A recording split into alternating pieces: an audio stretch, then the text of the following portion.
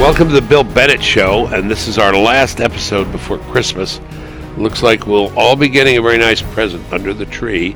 Looks like we're going to get tax reform. If you've listened to this podcast before, or you've caught my act intentionally or inadvertently on Fox news channel, you've heard me say it's important that Donald Trump not just talk about things in ways that a lot of the American people agree with him. He's got to get some real legislative accomplishments. I think it was a mistake to start with Obamacare reform. Didn't happen. I thought it was a mistake for Obama to start with Obamacare, too, and it did happen. It would have been better off if it hadn't. But this tax reform is a very big deal. And if he gets, and this is a notch in the belt, which is, you're going to hear from the president a lot about this. And, I noticed polling lately. I just happened to tune into CNN. No, I'm not a regular watcher, but I stay aware of it. And I was surprised. I don't know if Chris, I don't know if you were, but 45% of people in the latest are in support of this, 40 to 45, and 55 against. Those numbers are up some. And, given a ton of bad publicity from the mainstream media about this tax reform, I'm surprised that the supporting numbers are that high. But who cares about the poll at this point? The most important thing about this tax reform is its reality. When it becomes reality, there's a promise implicit in it, and the promise is things will get better. And things will either get better or not. More jobs will be created. Your IRAs will go up. More opportunity will be out there. More businesses will come back to the U.S., or they won't. Or these things won't happen. If they do, if James Carville was right back when, it's the economy, stupid, Donald Trump is going to have a big increase in his approval numbers. More important than polls, the country's going to thrive. So, if the guys who designed this and are getting behind this and supporting it, the Republicans, including the president, are right, and this thing really will contribute to growth, it's a very big deal. It's a very big deal for the party, very big deal for the president, most important, a very big deal for the country. Did you want to comment, Chris? Yeah, the only other person I'd add to that list who it's a big deal for is your guy Paul Ryan. I mean, this is there are a lot of rumors now that he may step back from his speaker role after this, but this would be his crowning achievement and something that he's worked on and talked about for years. He's talked about it for years with you, and it looks pretty obvious that without his leadership on this, it wouldn't have gotten through the way it did. So, this is a feather in his cap as well. Right. Right. No, indeed. I would only say this about Ryan. I think it's half the crowning achievement. Little inside baseball here. I texted him about a week or two ago because, we're still in pretty close communication, mostly about the Packers, but, other things too. And I said, okay, we're going to get this tax thing. It looks like I hope you're going to turn to entitlements. He said, yeah, we sure are. Now, an election year like 18 is a tough year to reform entitlements, to start cutting back. But if you're not cutting back on, on people in the present circumstance, on Medicare, Social Security, but talking about the future, you might be able to get away with it. But the conversation has to begin. I think the tax reform is half of it, and I think reducing spending is a big other half. I mean, I was going to say a bigger other half, but, that would put my math skills in. But you see what I'm saying? Yeah, I may disagree with you here a little bit. I don't think they're going to touch entitlement reform unless Trump wins a second term. I think they're going to hope that the economy takes off after these tax cuts and the tax reform, and then go for infrastructure. And I think you're going to see that coming next. I think they'll hold off on any plans for entitlement reform until after the election. Infrastructure, I think you're right. Boy, that train wreck, literally, in Washington. Don't be shocked, by the way, if we find out that there's some, drugs involved in this. There often are. I'm not saying there are here, but there often are in these accidents. Drugs, you mean, just to clarify, by user drugs, as in the person operating the train. As opposed to... Oh, I mean, drug trade or... Oh, no, things. Not a drug trade. No, I'm worried that somebody was on drugs or alcohol or something. This thing was going 50 miles an hour faster than it was supposed to be going. Just a horrible thing. I watched a lot of the commentary. Someone said it felt like being inside a soft drink can as it's being crushed. Can you imagine? My gosh. All right, folks, let's move on. You're listening to The Bill Bennett Show. In anticipation of Christmas, I want to share with you one of my favorite stories of the year. It's a story of redemption. It touches almost all areas of American life. It's the story of Mike Lindell, the founder, creator, and CEO of MyPillow. Mike Lindell, I am so looking forward to this story, and for you all to hear it, is the founder of the Lindell Foundation. He is the producer and co-founder of Lightbeam Media, a Christian content production company, and you may know him as the founder and CEO of one of my favorite products in the world, MyPillow. I got 6 of them. Go to MyPillow.com, get your pillows in time for Christmas. Tell him Bill Bennett told you to do it. And I will say, as Mike says, you're looking good. Yeah, you will if you sleep on this pillow. Mike describes his story as going from the crack house to the White House. Let's hear that story. You're listening to The Bill Bennett Show. All right, folks, I have been looking forward to this. As you know, I worked with presidents. I've met heads of state. I am nervous about this one because I'm excited. I'll just confess to you, I just love this guy. I just think this is a great guy. I think I know him. I don't know him, but I think I do. And we want to tell this story around this time of year. My guest is Mike Lindell. He's the founder of the Lindell Foundation, producer and co-founder of Lightbeam Media, a Christian content production company, and founder and CEO of MyPillow. And if you don't have one, get one or 2, or like me, get 6. I'm constantly telling my family about this and giving them pillows, and they're saying, Dad, it's a great pillow, but, you're not Mike Lindell. You don't have to keep selling. But I love the product. Mike, welcome to the podcast. Thanks so much. Well, thanks for having me on. This is great. I wanna talk about MyPillow. I don't know if you ever caught my act on the Megyn Kelly show when she was on Fox, but she would talk about you looking like Larry Sabato, and then I said, well, yeah, it reminds me of MyPillow, and we got into a little theme, and she'd say, well, good night. I said, I'm going to be on MyPillow.com pretty soon.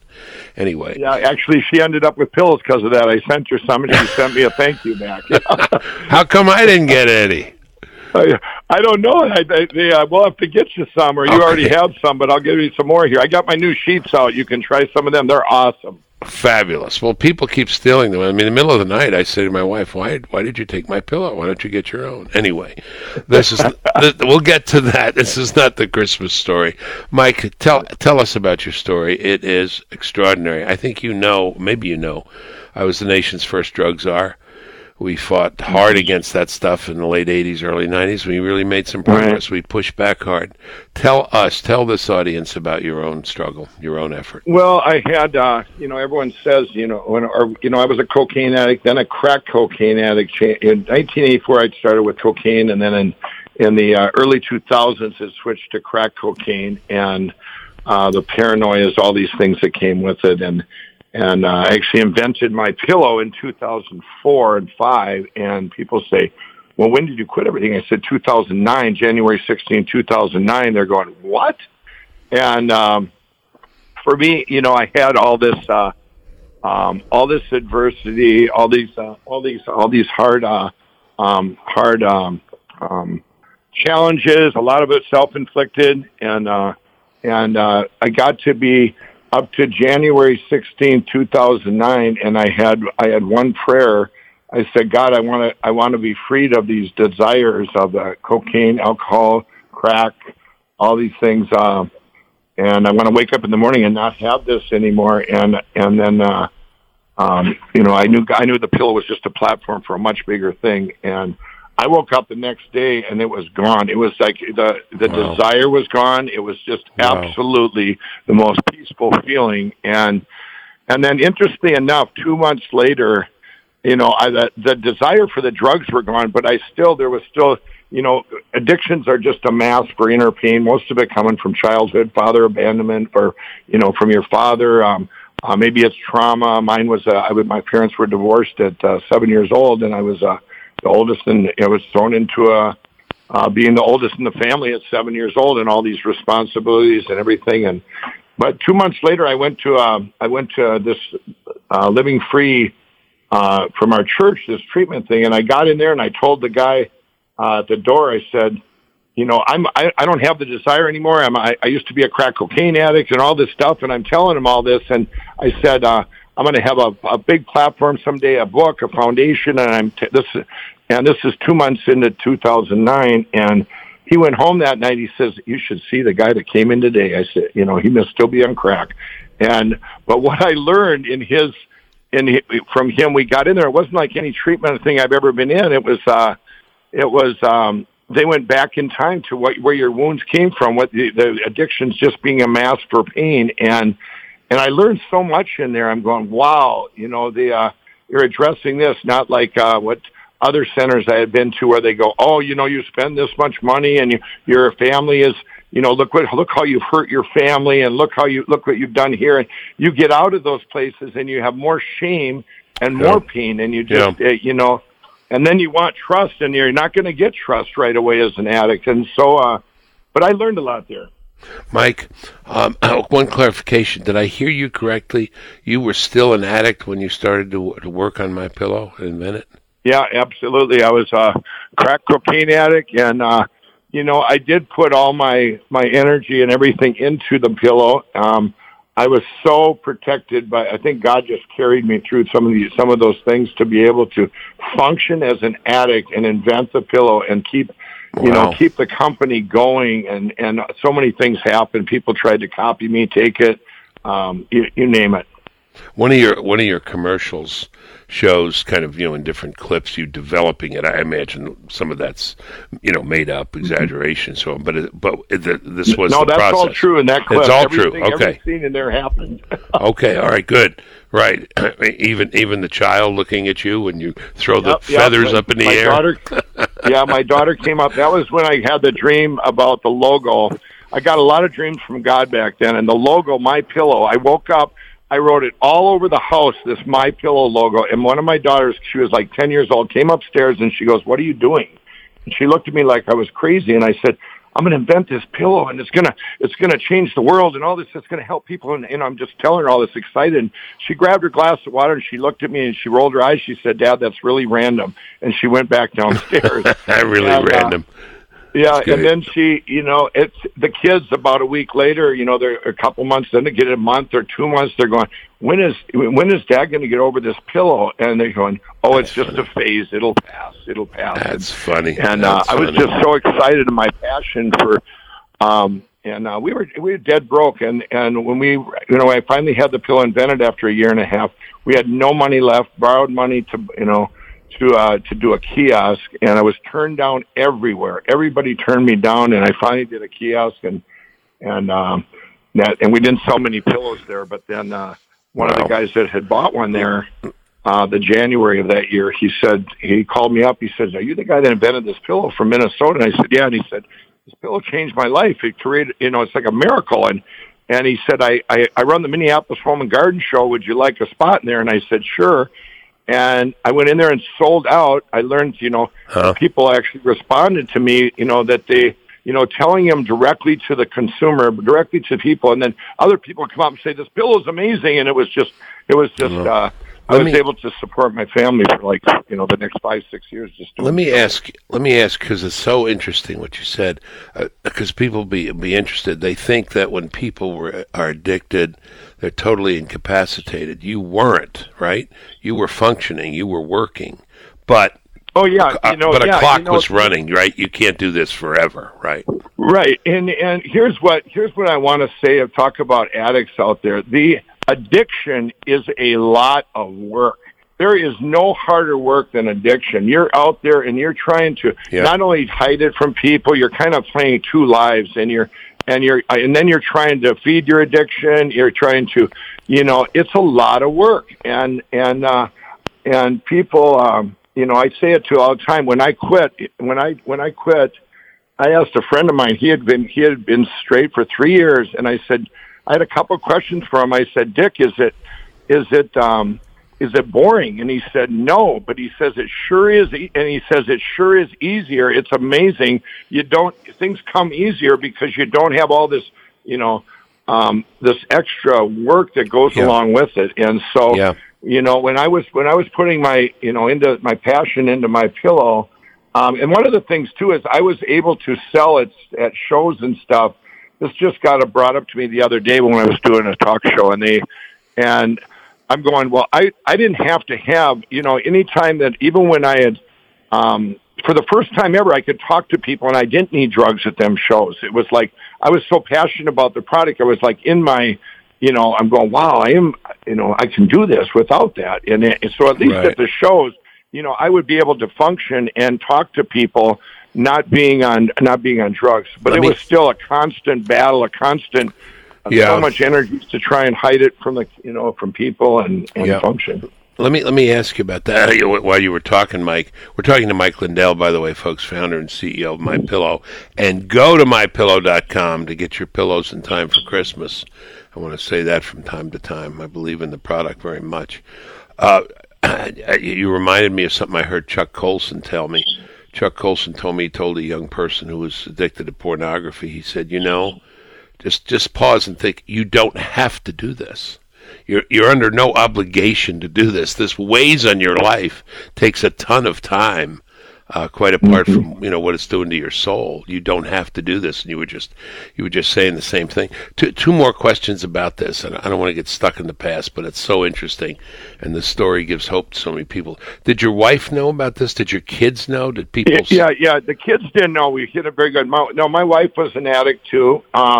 We were married 20 years. We ended up getting divorced in 2007. People were taking our company and it was lights out. We were losing our house and we were making pillows and basically shipping them in our living room. And she just couldn't take it anymore. And I said, it was a very amicable divorce. I said, if I, whatever comes of this, I'll always take care of you. Always, you were a part of this, trying to get this to fruition. And she was very much. It was very. My daughter at one time, she says, Dad, said something about being dysfunctional, and I'm going, I don't know what that means, but we're not that. Okay. Right. Is it true, Mike? But it was. I'm sorry. Go ahead. But the one, like I say, that was part of the work, to hide it, even hide it from your kids. We always say, I was always thinking in my mind, well, we can't do it here. They can't be here. We don't want to be seen here.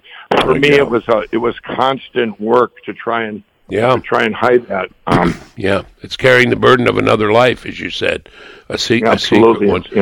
Is it true that I've heard this? I don't know if it's true that the dealers who you were doing quote business with spread word among themselves not to sell you anymore because you were in such bad shape? That's actually my book. I have a book coming out called What Are the Odds? And let me blurb that book. Let me blurb that book. Come back on when this book comes out. Let me do that. Oh, absolutely. But in 2008, I had been up for 2 weeks, and I was living downtown Minneapolis in one of the worst parts of the city. I was just staying down there with one of my dealers, and then all three of them showed up, and I go, what? They knew of each other, but they didn't know each other. And I go, what are you all three doing? They go, you're going to bed. We're not getting any more.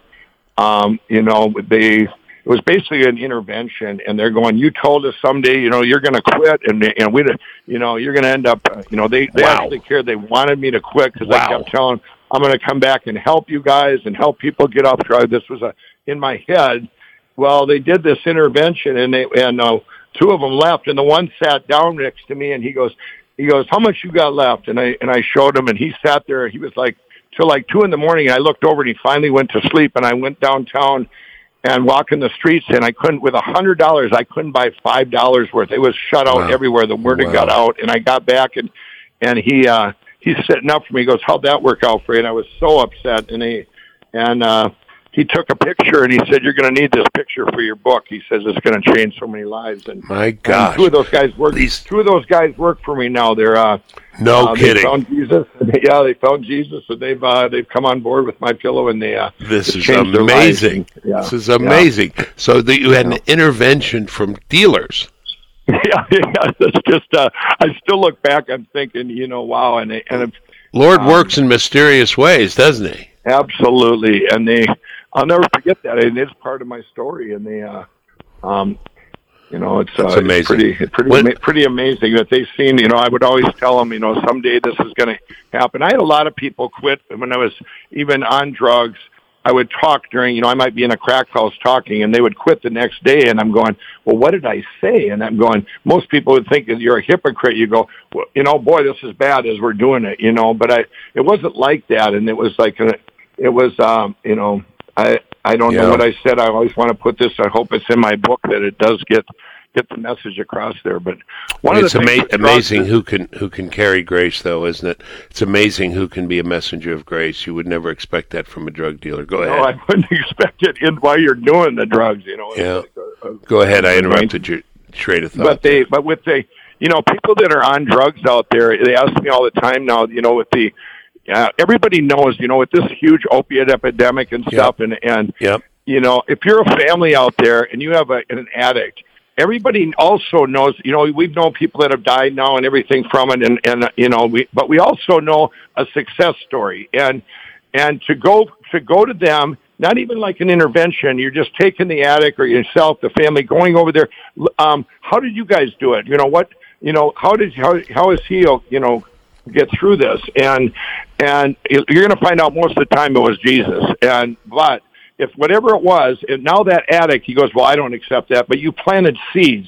Yeah. And now that addict, he's going to be out there, and you showed him hope.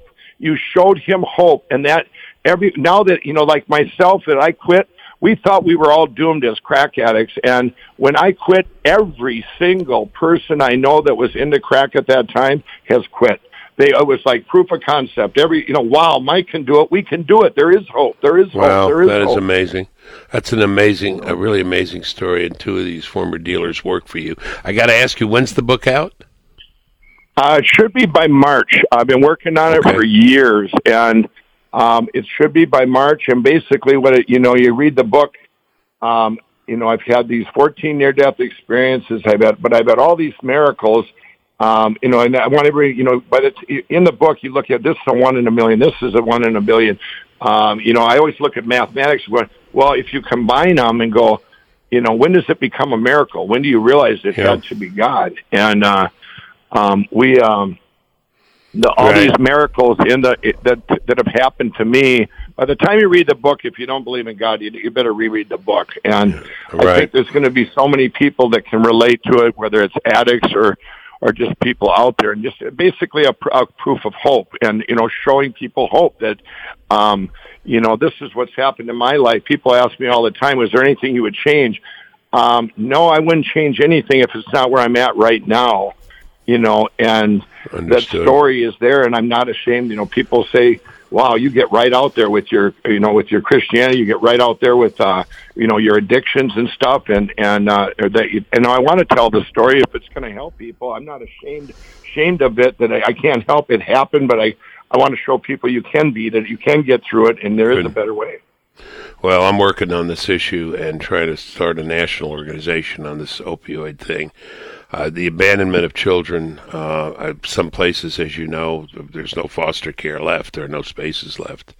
This stuff is just this fentanyl and heroin now. This stuff is just killed 62,000 people last year. So they need to read your book, and they need to hear you, and hope you'll have a big book tour, and let me help you. Well, I've got such a big media presence, and people come up to me everywhere in this country. They'll come up to me, and it's kind of changed. It's not so much now because you invented this amazing pill. It's because they want to hear the story, and it gives them hope, and that's especially, the millennials. The millennials, they don't buy pillows yet so much because they don't have the problems that as they get older they're associated with bad pillows, but they sure love that story. That sure gives them hope, and that's what that's great. I want to give them, that there is a better way. And they don't come up and say you're Larry Sabato, right? They say no. They don't. No. Okay, all right. That was Megan's thing. Well, there is something. Let's talk about My Pillow, because there's something about it. First of all, I'm a believer. I love the product. I sleep on 2 of them. Is there anything wrong with that, by the way, doctor? Sleeping on 2 of them? What's Mike, that? I sleep on 2 of them. Is there anything wrong with that? Am I doing it wrong? Well, no. Well, you shouldn't stack them. You should just get. We have different levels, and we have different levels amount of the patented fill. So we could get you one that'll work for you. Just have one, and okay. And then you adjust it as an individual, and that's when I invented my pillow, I wanted it for everybody to be able to adjust it to you, to keep your neck straight exactly for you as an individual, and all these things of 100% made in the USA and washing and drying and 10-year warranty and 60-day money-back guarantee. Those things don't mean anything if it doesn't work. Sure. No, it works. I don't know why I do too. I think it's just because, like, I'm a guy, and if I order a cheeseburger, I'm likely to order 2. If one is good, 2 is better. But I'll take your advice. But I want to get. No, go ahead. Go ahead. Well, go ahead. There's something about your commercials. I mean, I'm very taken. You're not a professional pitch man. I mean, you've become very good at it. But there's something real commercial after being 5 years on the road and 6 years and all this adversity. I got and it got to be 2011, and I said, you know what? If nobody's going to take my pillow, and people, it's changing so many lives at these shows and state fairs, and I said, I'm just going to do it in my own infomercial, and I want to make it real. And it was just a friend of mine. It was a half-hour infomercial. It was just a friend of mine, a real studio audience, and we had no teleprompter, and we just did it. I had never been on TV like that, and I was scared, so scared. I'm not a speaker. Well, we did that. It aired at 3 a.m. I was living in my sister's basement on October 7, 2011, and we had 5 employees, mostly just my kids and I, and in 40 days later, we had 500 employees. My gosh. And I look back now, I say, how did everybody get their pillows in time for Christmas? That was a miracle in itself. And now all the commercials you see, we do all those ourselves. I want to make them truthful, real. They are. The man in the mirror, where I'm by that, That's where I'm showing them on their bed. Where I'm showing them on their bed, and I go, eat. I mean, those were outtakes I just did because I wanted it to be real. And that's it. That's it. That's what I was going to pick up on. There's an authenticity to them. That's my favorite one. The guy looks in the mirror, and you're on the other side of the mirror. So you're not getting any sleep. And then I love the ending of that. You'd say, and you're looking good.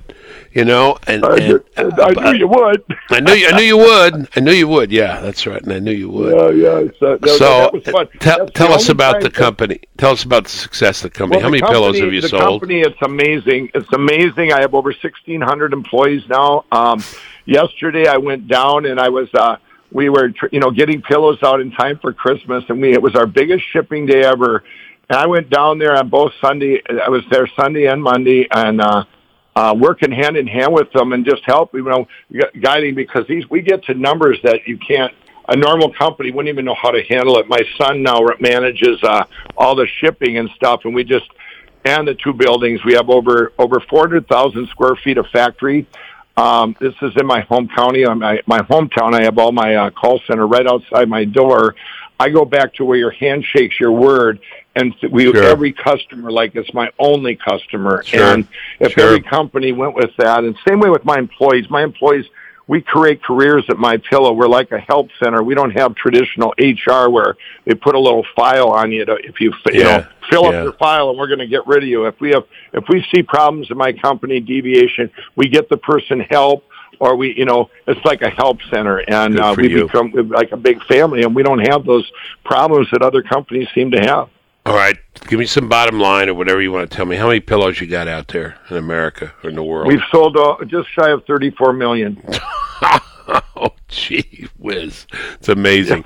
Future plans or anything else? So you said sheets. You going to go to other products? Yeah, I've got beds now. I've got a topper of these toppers that go on your bed. And everything I developed myself that I look at how it's going to help your sleep. It's got to help you. Good. And any products I have, it's got to help you in some way. I'm not just doing it to make money. I mean, I wanted to help people, to change lives, and I just feel to be a part that God's blessed me with this amazing platform, and I got to use it wisely to help people. And we've got these sheets, the most amazing sheets you'll ever sleep on. So go to mypillow.com to find out about sheets and other stuff? Yep, everything, mypillow.com. And And you give away a lot of money, don't you? Yeah, I give back. We've got so much going on with my foundation and then also, I don't know, we had that when there was the hurricane down there, we gave 80,000 pillows. There you go. I just want to give back and help. And I'm reverse engineering what foundations are all about. I got tired of going, people don't trust them anymore. And my foundation, we've developed where 100% of your money goes to whatever the individual cause is, and you get to hear back from the difference you made in their life. I pay all the overhead, and other donors do this. So you get the blessing of being able to give and trust that the money's going to get there, that the need is real, and you hear back the difference you made in their life, and it's just amazing. All right. I want to give a chance. We got guys listening, engineers, my chief of staff, Chris, Claude. I don't know, guys, if you can get on, but Chris, you can't ask about the Vikings. I know you're excited about the Vikings, but you can't bother Mike with that. But anything either you guys want to say or ask? Just a tremendous interview, Mike. You mentioned millennials, and I'm a millennial. What do you say to millennials? A lot of my colleagues, it's a tough time for a lot of them. Student loan debts, tough time finding jobs, substance addiction, the opioid crisis. What advice do you give to millennials that just resonates with them? Plus, they have attitude too, as you've said, Chris. What I say to them, we've got to show them hope, and I think that's what's coming with my platform. I mean, you have to show. If you're a millennial out there, once again, it's kind of like a mentor. Look at some of your other.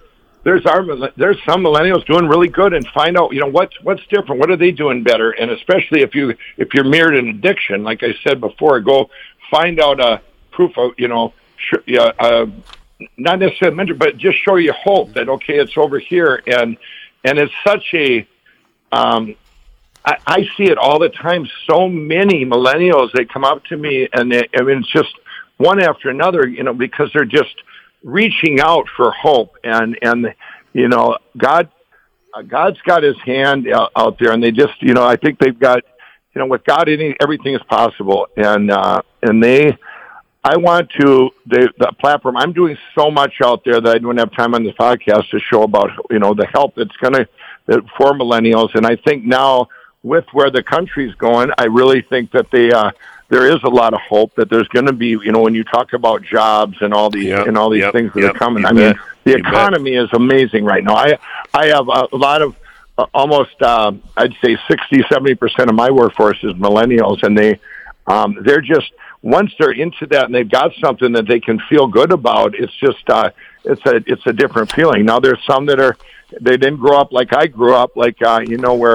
where you really, even my own kids back in the day, I said, I used to do this for $1.50 an hour, and they go, well, why would you? Well, because we had to, no choice. Like, let me ask you. Let me ask you a hard question. I'm sort of a hard guy on this stuff. Do you drug test your employees? No. Okay. What we do at my employees, we look for deviations, and all my employees, 500 of them have my direct phone number, at least. I pass it out. And they know if they see a deviation, let's say someone's a no-call, no-show, and he's got that something's different, or you suspect he's on drugs, they know if they let us know that the person will get help. We're going to help them. We're going to reach out to them, and we're going to get them help. And it's amazing how it works. They're reaching out for help anyway, and I personally will go down and talk to some, depending on the person or depending on what it's there, and then they're just like, wow, this is people, they care. It's like it's a different kind of a thing where once again, if you're I said it before earlier on the show, all of a sudden you're tested, you're on drugs, and you lose your job, and things just snowball into things get worse and worse. I've been there. And it's like to give them a chance, believe me, there's failures. There's failures that happen, but you don't stop doing. I'm not going to ever stop doing what I'm doing because of few failures. I mean, it's going to happen. And you say, "Oh, this doesn't work. Look at this guy took advantage of you, and you helped him out 3 times." Well, that's great, but what about these 20 people over here that it changed their lives forever? Okay. I got it. We're going to leave it there. You've been very generous with your time. We've taken more than we should, and I'm thinking of all those people, and somebody's probably trying to call you. But you're a busy guy. But this is a great story. It's a great Christmas story, and there's so many dimensions to it. We look forward to your book. If you get to Washington, come. We'd love to buy you lunch. Okay. Bring me another pillow. Bring me the new sheet. My wife just walked in the room. She's nodding. She knows what she's supposed to get me for Christmas now. That's good. Yeah. Email me your address there, and right when we get off the phone, I'll get them all sent out to you. We'll do it. Mike, thank you very much, and Merry Christmas to you. Merry Christmas. Merry Christmas. God bless, and thank you. Thank you. You're listening to The Bill Bennett Show. Folks, I was out west just a few days ago, and a couple of weeks ago, in fact, before that, I was out giving a speech in California, and a topic that kept coming up, I really knew very little about it, but in a lot of conversations this came up, was the state's housing crisis, and I had no idea how bad it was. The Golden State used to be the American dreamland, the place where you went west and bought a house and changed your life for the better. People flocked there for jobs, opportunity, perfect weather. Maybe not so much anymore? ? Most people can't afford to live there, let alone raise a family there. They're leaving and they're moving. Where are they going? Nevada, Arizona, Texas. Places where housing is affordable. There's a housing problem. And it's very important that we look at it. If California is our future, for good or ill, and sometimes it has turned out to be our future for both good and for ill, it's very important to the well-being of this country that we figure this out. Someone I talked to in the last few days was particularly illuminating and helpful on this, and that's our friend, our colleague, Joel Farkas. He's the director of the American Strategy Group. Joel, how are you? Doing well, Bill. Good to talk with you. All right, you're a Californian. You live in California. What is the story with the housing crisis? Well, simply put, the housing crisis is beyond crisis because there is effectively no housing. There's housing, as we've talked in the past, for very wealthy people who live on the coasts. But California, by design, hasn't built any and doesn't appear to want to build any housing for their citizens. In 2016, the entire state of California built about 50,000 single-family homes. Dallas and Houston built more. Really? Dallas and Houston built more houses than California did? Correct. It's what happens when that occurs. Prices are astronomical. We can start with the effect of poverty and homelessness. California has a distinction of being having the greatest poverty rate in the United States. Most of the top 20 areas for homelessness in the United States are in California. You basically have a circumstance where if you are an average middle class, anything, it's even bad to say average or middle class, anything other than a wealthy American, you're not going to be able to build and own a home. And quite frankly, you're not going to be able to pay rent anymore. The renting an apartment is not an option any longer either. Let me interrupt you. You said California didn't build as many houses as Dallas or Houston, and you just said you are not going to be able. It's people who build houses, right? It's construction companies that put the nails in the wood together, but it's individuals who make a decision, is it not? I mean, why can't they decide? Why can't you decide to build a house unless you have a ton of money? What's the obstacle? What's the problem? In California, there are about 45 governmental agencies that you need to get an approval of some sort from to build a house. Any house? Any house. You'll pay fees on average to local jurisdictions in the state of California. Fees of about $100,000. That doesn't count land. That's not a foundation. That's not anything other than a fee. That's the impediment. What I want to build I'm just baby steps for baby feet here. I want to build a house for $250,000. I have to pay $100,000 fee. If you want to build a house for $250,000, you would have done that 25 years ago in California. You wouldn't do that today. I wouldn't, or exist. I couldn't. I wouldn't, or it doesn't exist. It doesn't. You could not. It does not exist. Yeah, I'm looking at my briefing. A median price home in the Golden State is $561,000. In San Francisco, a median priced home is $1.5 million. And in Silicon Valley, the home of the smartest people in the world, you need to make $450,000 a year to buy a median price home in Silicon Valley. And it goes on and on and on. This is because of the 45 requirements or regulations. That's what it is that the state has laid on the home builder. The state isn't necessarily the one who lays it on. It's each individual jurisdiction, each municipality. The basic pretext of California is not to have home. We all probably remember when people built a single-family home that lived in the suburbs. The word for people who did that was they're participating in suburban sprawl. So it's been a pejorative for jurisdictions in the state of California to have anybody live in a reasonably priced single-family home. So what has been the reaction to that in local jurisdictions? And we're talking about San Diego, Los Angeles, San Francisco, and then a lot of other jurisdictions in addition to that. The reaction is, we do not want that. We want to restrict any more housing. We have housing in their nomenclature costs them money. What do they want? They want jobs. They want high-tech jobs. They want big companies. They want what has been referred to as, let's encourage the knowledge economy. There was an urban planner named Richard Florida, 20-some years ago, wrote a book about new urbanism. The knowledge economy is going to increase the demand for people to live in urban areas.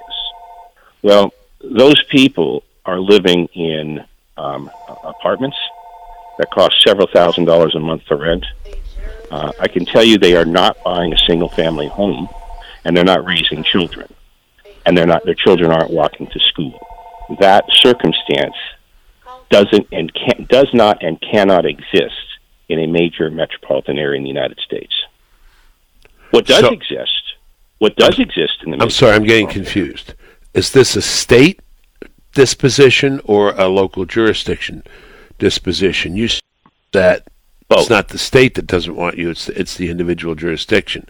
That's question one. Question two, are you saying that it makes sense or economic sense the way things are set up in California to bring in a big company, that's going to, do smart things in Silicon Valley than a bunch of people buying individual houses? Is that what you're saying? Yes and yes. Now, the local let's talk about question one. More so the local jurisdictions. They view a resident as costing them money: police, fire, paramedics, healthcare. They view a big business or a shopping mall or a car dealership as generating sales tax revenue. That's euphemistically referred to the business of a city government. So housing is an afterthought. Reasonably priced housing is an afterthought. And that is primarily driven by local jurisdictions. The state really doesn't have that much control over those decisions, but most of that control is in the hands of local government. So we're talking about, again, I don't know a lot about this stuff, the economic value of land or the parcels of land. And these jurisdictions are saying, that's not a good economic use of land as far as we're concerned. It's better to have a shopping mall or a Silicon Valley company. Yes. An example, the mayor of San Francisco, Ed Lee, who just passed away last week. Right. Several years ago, he wanted to entice high-tech companies, Twitter, people like that, to San Francisco. He wanted to get them out of Silicon Valley, come to San Francisco. What did he do? He passed an ordinance to waive payroll taxes for high-tech companies. Not just the monthly salary, but any tax on any bonuses or stock options employees would get from the company. That was specifically designed to bring a high-tech company to San Francisco. It had absolutely nothing to do with where those people would live. Now, simple economics, if you don't build anything or build very little of it, and you've doubled, tripled, and quadrupled the demand for it, the price is going to go up. Right. That hasn't changed. If you don't build it, they will come, but it will cost them more. Yes. It's called access and price. Even the Nobel laureate economists can agree on that. All right, economists can agree. All right, I'm somewhat incredulous, as you can tell, but and I won't apologize for it. What the heck are people supposed to do? I mean, you come there because you get a good job offer. Where the heck are you supposed to live? Does it make any sense to build a huge 30-story apartment building? Does that make more economic sense?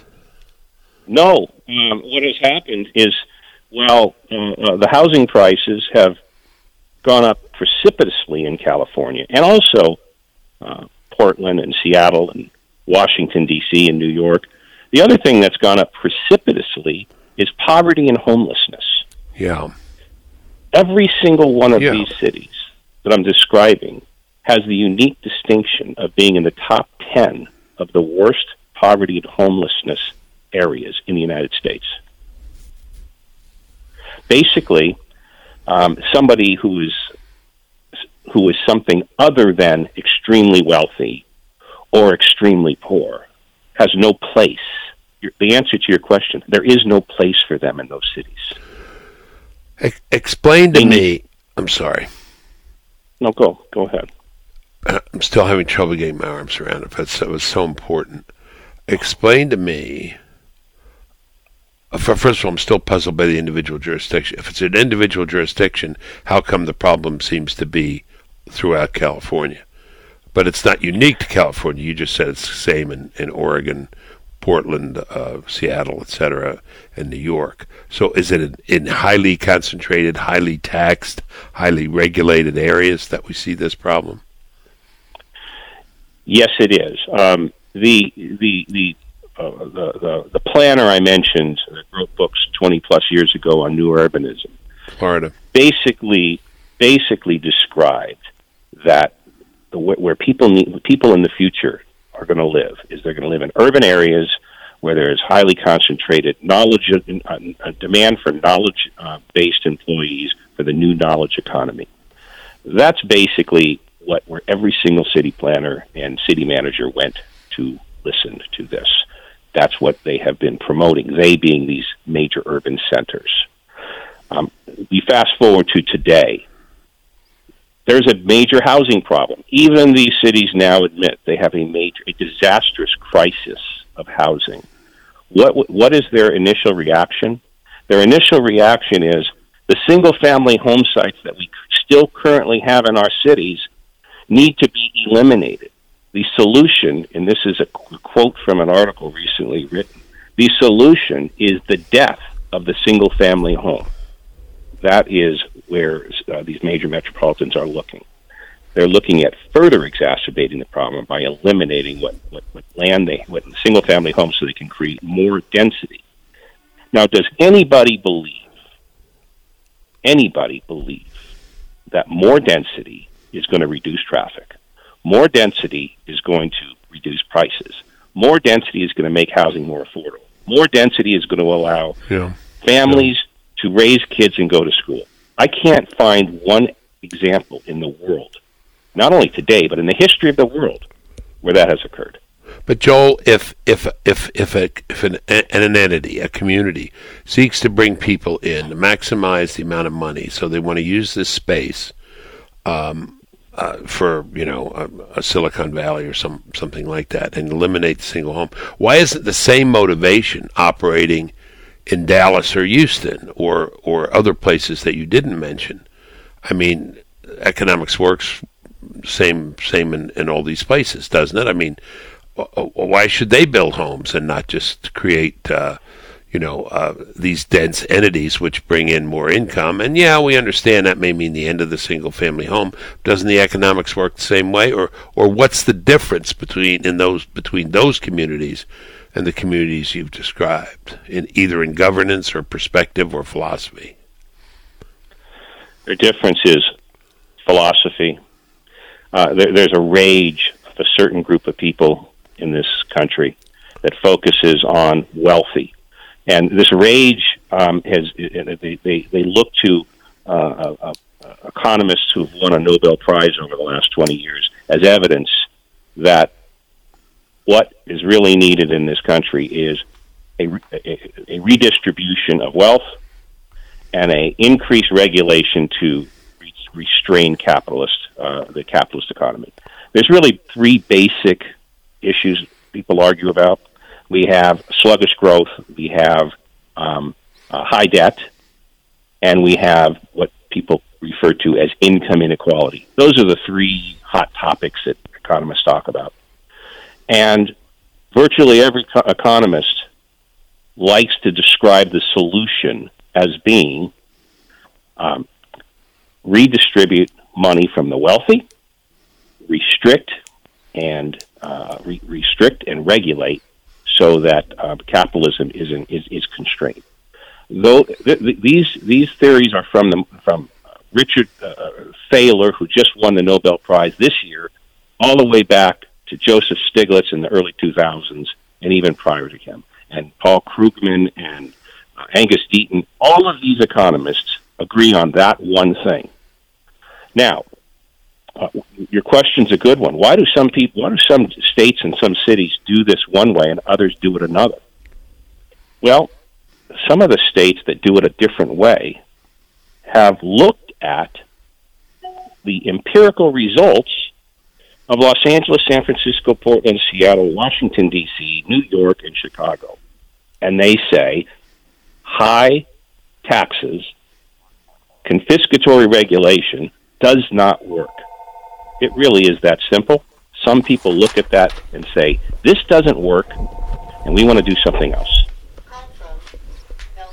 Okay, does this have anything to do with the fact that these places need to charge more money?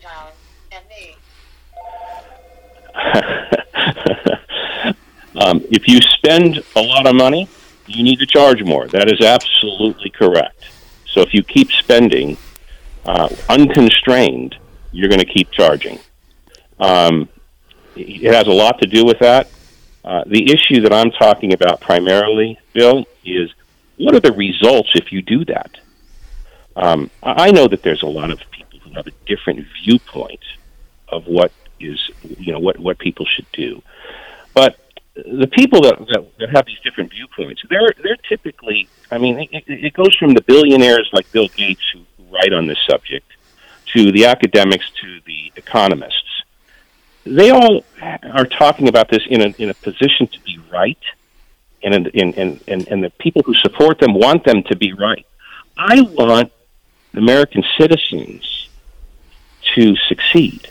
I don't want them to view me and my position as being right. I want American citizens to succeed. And I would like to offer just a different perspective. We've been talking about the crisis. The interesting thing about the United States is we have a solution already. We don't even need the government to assist us with the solution. There's more than 100 cities in the United States that have jobs and housing and low costs and utilities and schools that all of the people that are stuck in this the situation can move to. these cities that I mentioned, they're sanctuary. People refer to them as sanctuary cities in all the urban knowledge areas. Well, they're actually also sanctuaries of economic despair. People are hurting there, and the people that I'm describing that have a choice, the choice exists in the United States. You can get up and move. Yeah. And you can move somewhere else. You can have a great life. You do not need to debate someone who won a prize as to who's right or who's wrong. And it doesn't cost you to move. You're already paying 50 to 70% of your monthly income on housing. Goodness sake, no wonder Donald Trump won the presidency. He was talking about get a job and have a good life, not whether or not asymmetric markets are measured properly, which is what one guy won the prize for. I got you. It's that simple. We need to wrap here. Do they understand this, or is this one of these cases where it's just they have this a priori theoretical intellectual belief, so they're not going to budge? Do they understand that they're losing people? Do they understand? I just saw a stat that 75% of the people who live in California cannot afford a house. That they're going to lose people. They're going to lose, and they're going to lose.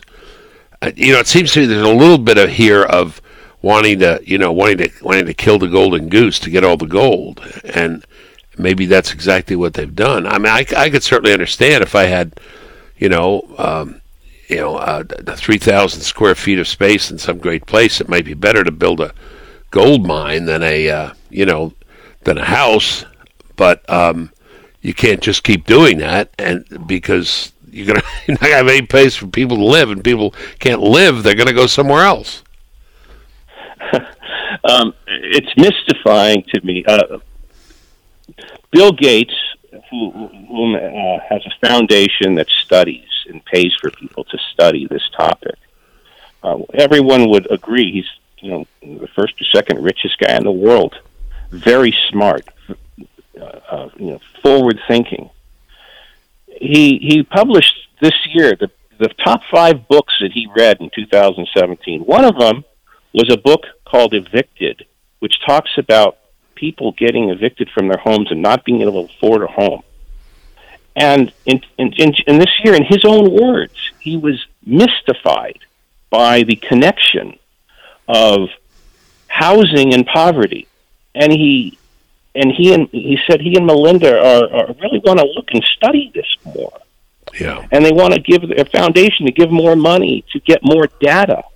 Well, if the richest, smartest guy in the United States just figured out this year that housing's an issue, I don't know. Of course, the other guys probably. I don't know why they can't figure it out, but that's what we're met with. I would like to tell the American people, you're not a statistic to be modeled. You're not a focus group to be interviewed for a book. You get the right to make your choices, and the choices for you exist in the country today. Okay, gold rush is on. It's going in the opposite direction, it seems to me. This is amazing. This is really amazing. I hope the rest of the country can learn from this. Bill Gates was at Harvard when I was, and I tried to get him to stay and finish his degree. Did you know that? I did not know that. Yeah, I counseled him to stay, and maybe I was right after all. I did say the guy's not going to amount to anything. I don't think I was right about that. But I did say I think you'll be better. maybe you would have taken a course in common sense or something. If what you're saying is true. At least an urban planning course, maybe, or something. Yeah. But he's done okay. No, I got it. This is fascinating, and this is the American dream, and God knows the American reality. Joel, thank you for this primer. I think we want to keep talking about this and related topics. We appreciate your insights very, very much. Thank you. You're listening to The Bill Bennett Show. Okay, it's time to turn to one of my favorite portions of the show, my ongoing conversation with Steve Wynn. Steve is the chairman and CEO of Wynn Resorts, and he's finance chair of the RNC. One of the reasons I spend so much time with Steve is because there are few figures like him in American life today. He's built some of the finest hotels and resorts in the world. He employs tens of thousands of Americans, and he has an ability to tell stories and explain complex issues in ways that few other people can. And unless you're staying in one of his hotels, you rarely get to hear his voice elsewhere in the media. So it's a real treat to have my ongoing conversation with Steve. In today's segment, he continues his masterclass on immigration and why we should use immigration to improve the quality of our republic and restore respect for the law. Two ideas that our president embraces as well. Here's Steve. When you don't have any kind of a control on the kind of people that you let into the country, well, then you have to accept the consequences. But when people are not born here and they want to come to the United States, you have a wonderful opportunity to try and upgrade the quality of our society. Why not? And if you want to be a very open country, then have a very large appetite for immigration. But still, look for quality. See if you can make a better life for the citizens that are here by the quality of the people that you add to the population. What could be more commonsensical than that? Right. We don't want to turn back immigration. We want to improve the quality of it and restore respect for the law. You know, when they had prohibition, everybody ignored it. It was very, very bad for America. So when you have disrespect for the law that Obama encouraged by opening the borders for illegally, and the court said it was illegal, he fostered disrespect for the law. And the only thing that protects our Latin population or our African American population or the white population is the rule of law. Yes, sir, that is correct. And I think that the Hispanic population is as aware of that as anybody. Yeah, I do too. I do too. So they don't like drug dealers and people jumping the borders. They came here legally, most of them. And I think they respect the point of view that I was expressing, that I believe the president has developed now. I agree. Your mention of prohibition, which was widely disregarded, the law brings to mind that line of Ring Lardner. Did you ever hear it? And he said, prohibition was better than no liquor at all. It's a great line, isn't it? Why did he say it? I don't know. He's just being funny. He's a good writer, you know. What a conversation, fellas, men and women like you and I are having on these topics today. And what to make of all of it. Education sure is important. You've got to sift through a lot of information to make it these days. The trouble is you don't know which part of the information is true, what part false, unless you've got some kind of independent ability to edit things. We get it from your family. You get it from your teachers. You used to be able to get it from your teachers. Well, that's right. But the most important, I think, is a real study of history. The kind of thing that you wrote. Historians give us the ability currently to put our country and our history in perspective. And with that perspective, we are better able to measure the moments of our own lives and hopefully come to conclusions about what's right and what's wrong, what's good and what's bad, with our feet on the ground instead of being planted firmly in thin air. I'll tell you a sentence that I think makes sense to me. It's academic-y, because the guy who wrote it was an academic, but a very smart academic. It says a lot to me. I'd just like you to listen to it and comment. It says, for an individual to be successful, as well as a society, the forces of composition have to outweigh the forces of decomposition. Right.